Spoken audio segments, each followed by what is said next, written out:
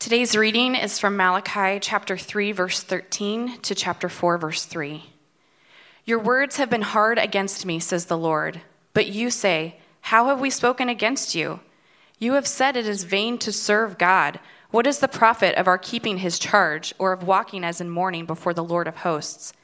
And now we call the arrogant blessed. Evildoers not only prosper, but they put God to the test, and they escape. Then those who feared the Lord spoke with one another. The Lord paid attention and heard them, and a book of remembrance was written before him of those who feared the Lord and esteemed his name. They shall be mine, says the Lord of hosts, in the day when I make up my treasured possession, and I will spare them as a man spares his son who serves him. Then once more you shall see the distinction between the righteous and the wicked, between one who serves God and one who does not serve him.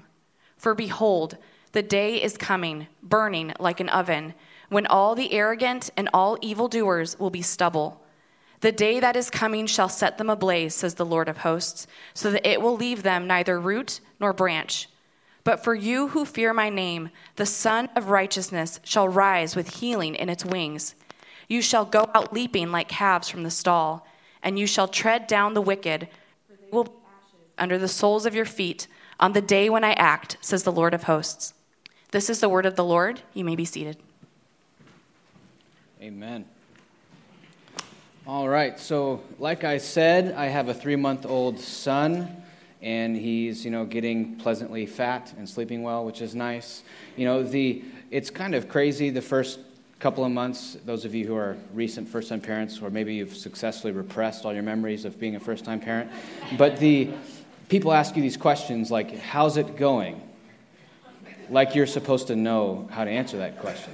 It's shocking to me the amount of people ask you to make assessments about how it's going when you don't have the maturity or the wisdom or the experience to actually make those assessments, So what happened, for our son is he was born, 35th percentile or something like that, which is, basically fine. I'm about 35th percentile, so I wasn't worried about it. And what ended up happening was, when he was about 4 weeks old, he started getting really sick. And people are asking, how is it going? And I would say, oh, he's, fine, good. Most of the time people ask you how it's going and you say good. That's either saying, I don't want to talk with you about this, or it's saying, I don't know and don't want to talk about how I don't know. And so people would say, how's it going? And I'd say good, which is mostly code for, based on what am I supposed to assess how this is going? Maybe ask me in 20 years how parenting is going. Then I might have a clearer picture of what's going on. But you have this kind of gut sense on what to do. You read the books, whatever it is, he gets sick. And one of the things I was telling my wife is that I want to act like second-time parents, even though we're first-time parents. A lot of this hyper-frenzied nonsense, we're not going to do that. We're going to act like second-time parents. We're not going to, disinfect the binky every time it falls. We're going to act like second-time parents. And so what you end up finding is that's actually psychologically impossible. You need the wisdom and the experience and the lumps and the difficulties. So my son started to get sick, and I go, this is a cold. Kids get colds. We're fine. Everything's fine. We're not going to react. About 6 days later, his cold is getting worse. We took him to the doctor. He was the flu. And so now you hear the word the flu comes out, and now you go from a cold, let's not overreact, to the flu, kids die from the flu. This is crazy. So then over the course of the next 3 weeks, he went from 35th percentile to 0 percentile on weight, gained no weight. It was a whole thing. People ask me, how's it going? I would say good, because I don't know. I don't know how to assess what's going on here. Anyway, we switched to bottles. He's now chunky and doing well. He's back up to 40th percentile. But it's just this weird phenomena of you're looking at your circumstances, trying to assess how it's going based on nothing. No wisdom, no experience. You might even have the information, but you don't have the wisdom or the reps to actually put that information into practice, and so you form all these false, terrible assessments based on nothing, but yet you still do that. And that's actually part of what's going on in this text, right? Is just like a first-time parent, you're looking horizontally at what's going on, trying to assess reality, but you lack the tools, the resources, the wisdom, the information to accurately assess what's going on. In this text right here, I just want to read this. God's people are arriving at an assessment of reality. They're saying, look, it's vain to serve God. Why do I say this?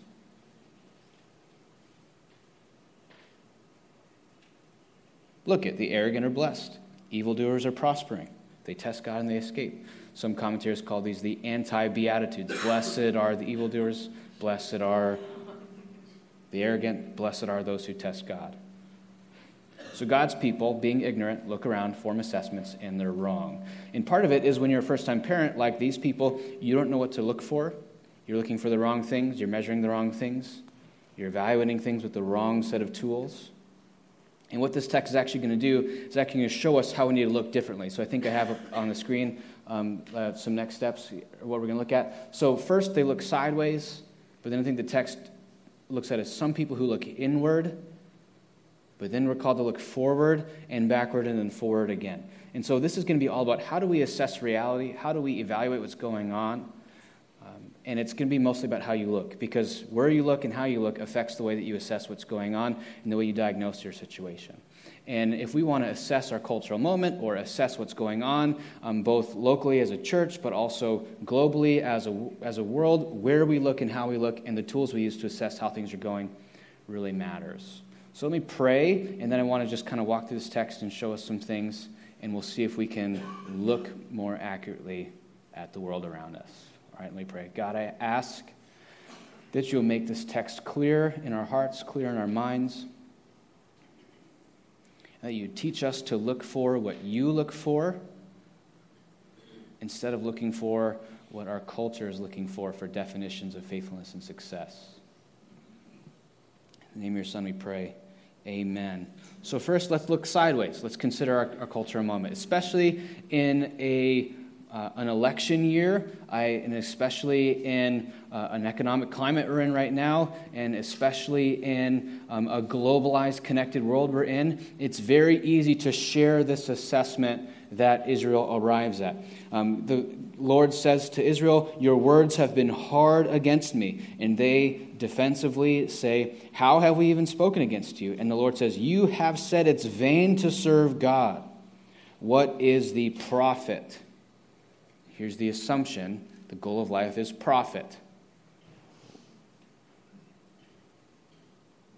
If you assume the goal of life is profit, the way that you assess how things are going will be through the lens of profit. What is the profit on keeping his charge or of walking as in mourning before the Lord of hosts? The arrogant are blessed, evildoers prosper, they put God to the test and escape. This is very easy to do. And one of the things that's tempting, especially in our hyper-information age, is to look around and kind of do these, at least back in my day, evildoers didn't prosper like this. Look at the candidates, look at the billionaires, look at the people. Evildoers prosper, lament, lament, lament. And that's valid and is worth lamenting, but it's ignorant if we think it's a new thing, right? There's really only been one good old days, and that was the Garden of Eden. Right? And so we need to hold very loosely our culture now bad, culture 2008 good, simplistic reasoning, right? Because the same thing that Malachi and Israel's experiencing, thousands of years ago is happening today. There's nothing new under the sun. It still can look like on the surface, like evildoers are prospering and blessing and being blessed by God.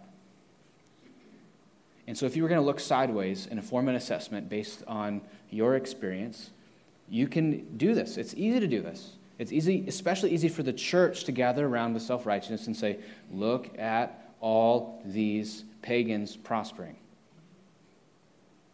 My neighbor is terrible. They make more money than me. That couple will be terrible parents. We would have been excellent parents, but we can't. That guy lies, cheats, and steals at my job. He gets promotion. I don't lie, cheat, and steal at my job. I don't get the promotion. She's a gossiper, a slanderer. She got the article posted. I am not. I didn't get the article posted.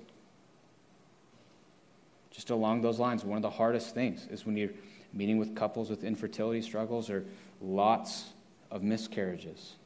And yet there's people who are homeless and on drugs, and they have children. How come some people prosper and some people don't? It seems unjust. What is the profit in serving God? What's the benefit? And if you just look sideways, it's very easy to look bleak. It's very easy to seem like it's unjust. But part of what this text is going to show us is that we're kind of looking in the wrong place. And here's the next point here is this looking inward. See, even in Israel, there was corporate collective Israel, and then there was the true Israel, or the way that Paul talks about it, there is the nation or the ethnic Israel, and then there was the spiritual Israel, those who kind of were around and part of God's public people, and those people who actually feared Yahweh and loved Yahweh and praised Yahweh in their hearts. And so it says here in verse 16, and those who feared the Lord, meaning most of Israel probably didn't, but some of them did, there's this remnant part of Israel, those who feared the Lord spoke with one another. Now, what are they saying? Here's what's kind of interesting is so far in the book of Malachi, God accuses, the people respond. Here, God accuses, and there's like this timeout moment where like there's a huddle. Those who fear the Lord gather together, they circle around. And it's almost like that moment where you might say something out loud, and once it leaves your mouth, you're like wishing you could get the words back. The toothpaste is out of the tube. It's not going back in. I imagine this is kind of like both summative of the whole book of Malachi and the most recent one, that Israel's throwing these accusations at the Lord, God's saying things to them, and kind of like those who feared the Lord heard what they had been saying and like, now that I said it out loud, now that my heart is in black and white, now that you heard what I was thinking, I kind of see my own thinking more clearly. Right? Those who feared the Lord gathered together. Because when those who fear the Lord look horizontally, they know there's more than what's going on that meets the eye. So here's the deal with fear. So the other, maybe a handful of months ago, I was asleep, sound asleep in my bed, sleeping peacefully. This was before I had a child. Sleeping peacefully. And all of a sudden, I felt this thing crawling up my back. So I reached back, grabbed it in my fingers, and there's this cockroach trying to not die. I'm like flailing, seizing, yelling.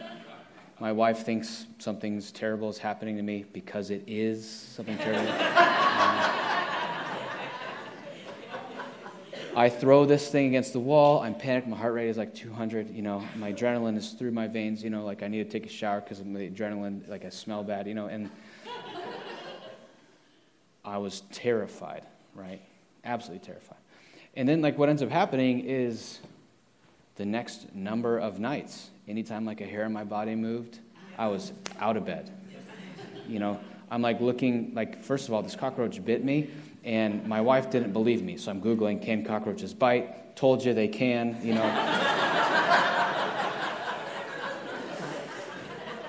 I'm like booking, are there 24/7 cockroach killing services? Like spray my house. How many chemicals? I don't care. I'll take whatever cancer the chemicals give me over another cockroach in my bed. But I didn't sleep well for like at least a week and a half because of the scared awake hairs on the, anytime you move. It was just terrible.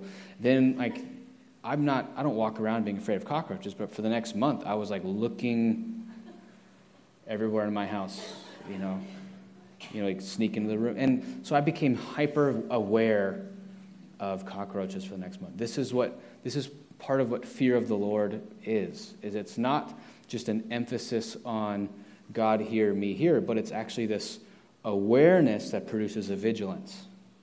So fear of the Lord is an awareness that produces a vigilance. And so when you're not aware of cockroaches might be in your house, you don't act like cockroaches might be in your house. But as soon as you go from non-awareness into awareness, then you have a vigilance that comes from that. And this is what's going on, is the people in verse 15, we call the arrogant blessed, evildoers not only prosper, but they put God to the test and escape. There are those who fear the Lord who are going, that's not how it works. You're not aware of the long view. Right? In verse 15, they're saying, maybe we're on the wrong side of history. And in verse 16, they're saying, you need to take a longer view of history. Right? So those who fear the church, or those who fear the Lord, gather together, God's remnant people, and they say, we know that's what's happening horizontally and side to side. We know that that's not the full picture of reality. We know that's only partly a picture of reality. That's not a faithful representation of all that is.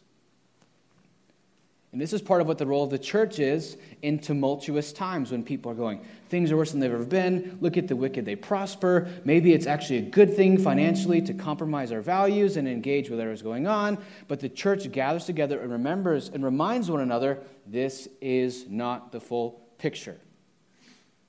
We need a longer view of history. We need an Eden that's further back. We need a New Jerusalem that's further ahead. No political leader is going to come in and bring us back to Eden or into New Jerusalem besides the Lord Jesus Christ himself. And so after we look inward, then we are able to again look forward. And this is what I would call a very intense passage, right? Verse 3, chapter 3:17. They shall be mine. God's saying these people, these one who fear my names, as opposed to these people, not other people. In the day when I make them my treasured possession, and I will spare them as a man spares his son who serves him. This is language of grace. Even those who fear the Lord need to be spared. Those who fear the Lord are not morally superior. They can't self-righteously declare that they're in a better spot, but they too have to hope to be spared. Then once more, you shall see the distinction. What God's people are failing to do at first is to see a distinction. They look at, God's not making distinctions, and the distinctions that's in their mind is people who are thriving, people who are not thriving, but the distinction in God's mind are those who fear the Lord and those who don't fear the Lord. So we're measuring the wrong things. We're measuring the wrong type of prophet. And God says, then, at a time in the future, you will recognize that I am not withholding justice. If anything, the opposite is happening. And then once more, you shall see the distinction between the righteous and the wicked, between the one who serves God and the one who does not serve him. You need to look forward, not horizontal.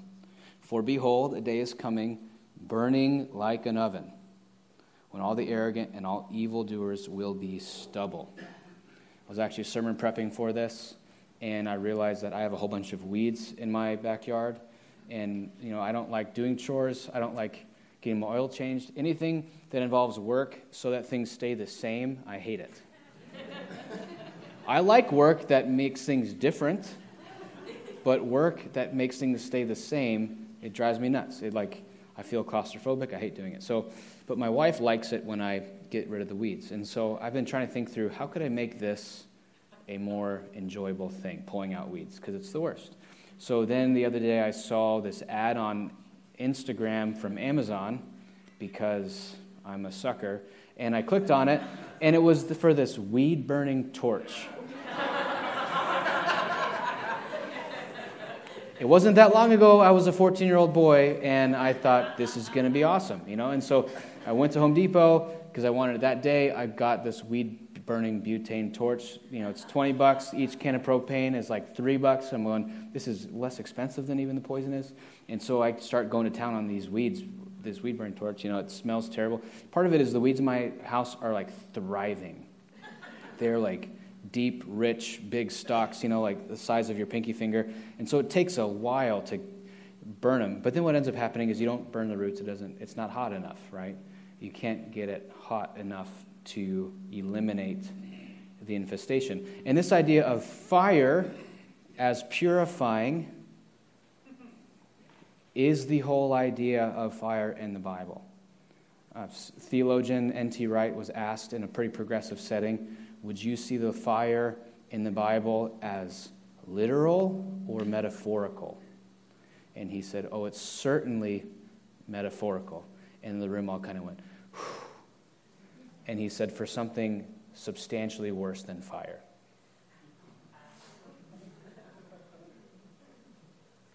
Tension gone, tension back, right? And this is the idea of fire as purifying, fire as judgment, is the main idea when we talk about hell and God's judgment. And for God's people, that fire is always seen as purifying, right? It's burning away the impurities. But also for God's world as a whole, that is burning away unrighteousness. And so for people who are covered in the blood of Jesus, the judgment of God is purifying, still painful. But for people not covered in the blood of Jesus, the judgment is punitive or punishing. And it serves as purifying for the whole world. So just like there's these nice rocks in my yard, and I torch them to get my rocks back so that the sinful infestation of weeds are eliminated, this is the image that God gives us. There are weeds growing in my garden, and I'm going to get rid of them. Blessed are the arrogant, false. Blessed are the evildoers, false. Blessed are those who test God and escape, false. We need a longer view. This is part of the question of the timing of God's justice. Right? It's easy to look left, look right, and say, God is unjust because of how things are right now. But one of the images in this text is that judgment delayed is not judgment denied. And if anything, judgment delayed is worse. This whole idea of burning like an oven. When you take fire and put it into an oven, it gets hotter. I couldn't burn my weeds down through the roots because the torch wasn't hot enough.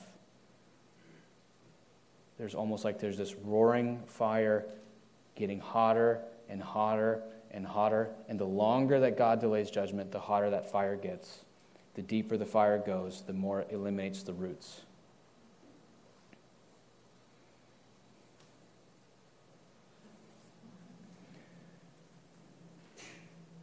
And again, this is painful for God's people, but it's purifying for God's people, that you'll experience the fiery judgment of God as I will, but it'll be purifying. But for not God's people, it's not purifying. It's just punishment. And we have to ask the question, especially in our current cultural moment, is how is this a good thing? How is this gospel? How is this good news? And here's what I want to argue, is that everyone wants a judge.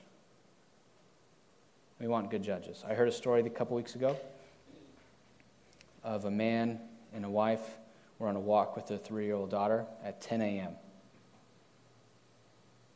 walking around the neighborhood when a drunk driver hit the family walking, and the 3-year-old daughter and the wife were killed instantly, and the husband survived.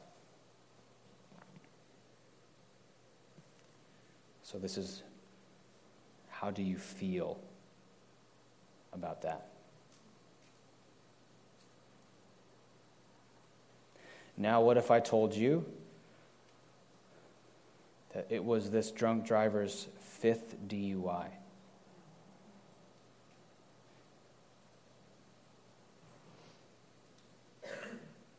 Now, how do you feel?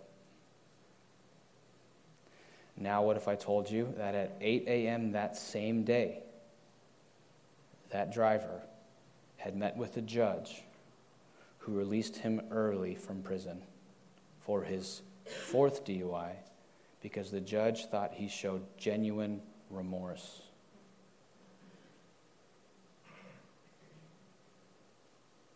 Now, who are you mad at? Who are you angry with? See, we want good judges. The question is, who do we trust to be the judge?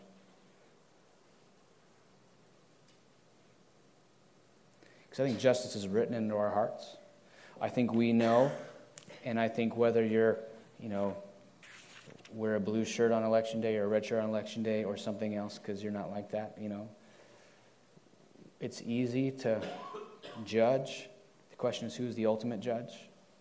How do we take this long view of history and look forward to the fact that Jesus will come back, that God will come back, and there's an oven that is burning that will burn away all impurities? reduced to stubble. The day is coming that shall set them ablaze. There will leave neither root nor branch. See, most of these weeds I just burned in my yard, they're coming back. You know why? Because the roots are still there. Doesn't mean I'm not going to burn them again, because that was a pleasant experience. But even this, like the purifying effect of it, there is a positive nature to that. And so, wrong side of history, right side of history, right? Who's prospering, who's not prospering? God's people need to be in the habit of looking left, looking right, but then ultimately looking forward to decide whether God is judge or just or not. Verse 2, but for you who fear my name, the Son of Righteousness shall rise with healing. You shall go out leaping like calves from the stall. You shall tread down the wicked, for the ashes will be under the soles of your feet on the day that I act, says the Lord of hosts. That the sense of like shame and self-degradation that we have because of the awareness of our own sin, that purifying fire, though it will be painful for us, will be joy installation.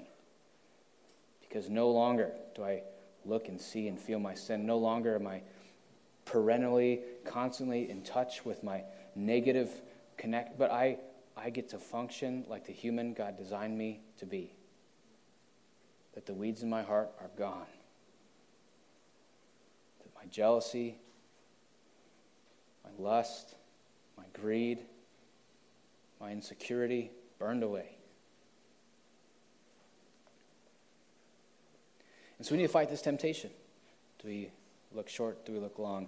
And here's the summary of the entire book of Malachi is verses 4 and 5. So what it ends up saying is, if you want to be these type of people who fear the Lord, instead of looking short-term left and right, looking long-term at God's justice, looking long-term at God's judgment, trusting him to be the good judge rather than some other human measure of judgment. I want to trust the Lord to do good justice and do good judgment. That doesn't mean I don't have an emotional time or a difficult time with like holding tightly to the doctrine of God's fiery judgment. And I'm not saying we should necessarily walk around excited about that, but there is a sense in which we need to decide which judge do we trust, so we trust the Lord. And so the whole of the book of Malachi closes out by saying, now we're going to look back and look forward. But first we're going to look backward. Remember the law of my servant Moses. So even this idea of the word law, we tend to think of the word law and read it through American eyes, right? And so if I said, what's your opinion of the law, ARS, Arizona Revised Statutes, you know, we have this like impersonal experience of the law, right? That it's like this culmination of 150 years of bureaucratic process that doesn't really consider individuals, but just this massive thing. And it's literally like this text on a blank page that you can't really interpret. And so we hear the word law and we think of like the Arizona Revised Statutes. You know, it doesn't like, not really connected to me. It's certainly impersonal. Some powerful people somewhere else wrote it, mostly so they could get reelected, not because they wanted to do good. Right? That's my view of the law, locally. But this word law here that's not the way, so we even hear the word law in Scripture and we read into it our view of Arizona and the United States law, right? But that's not, the idea here is Torah's instruction or teaching. It's fatherly guidance.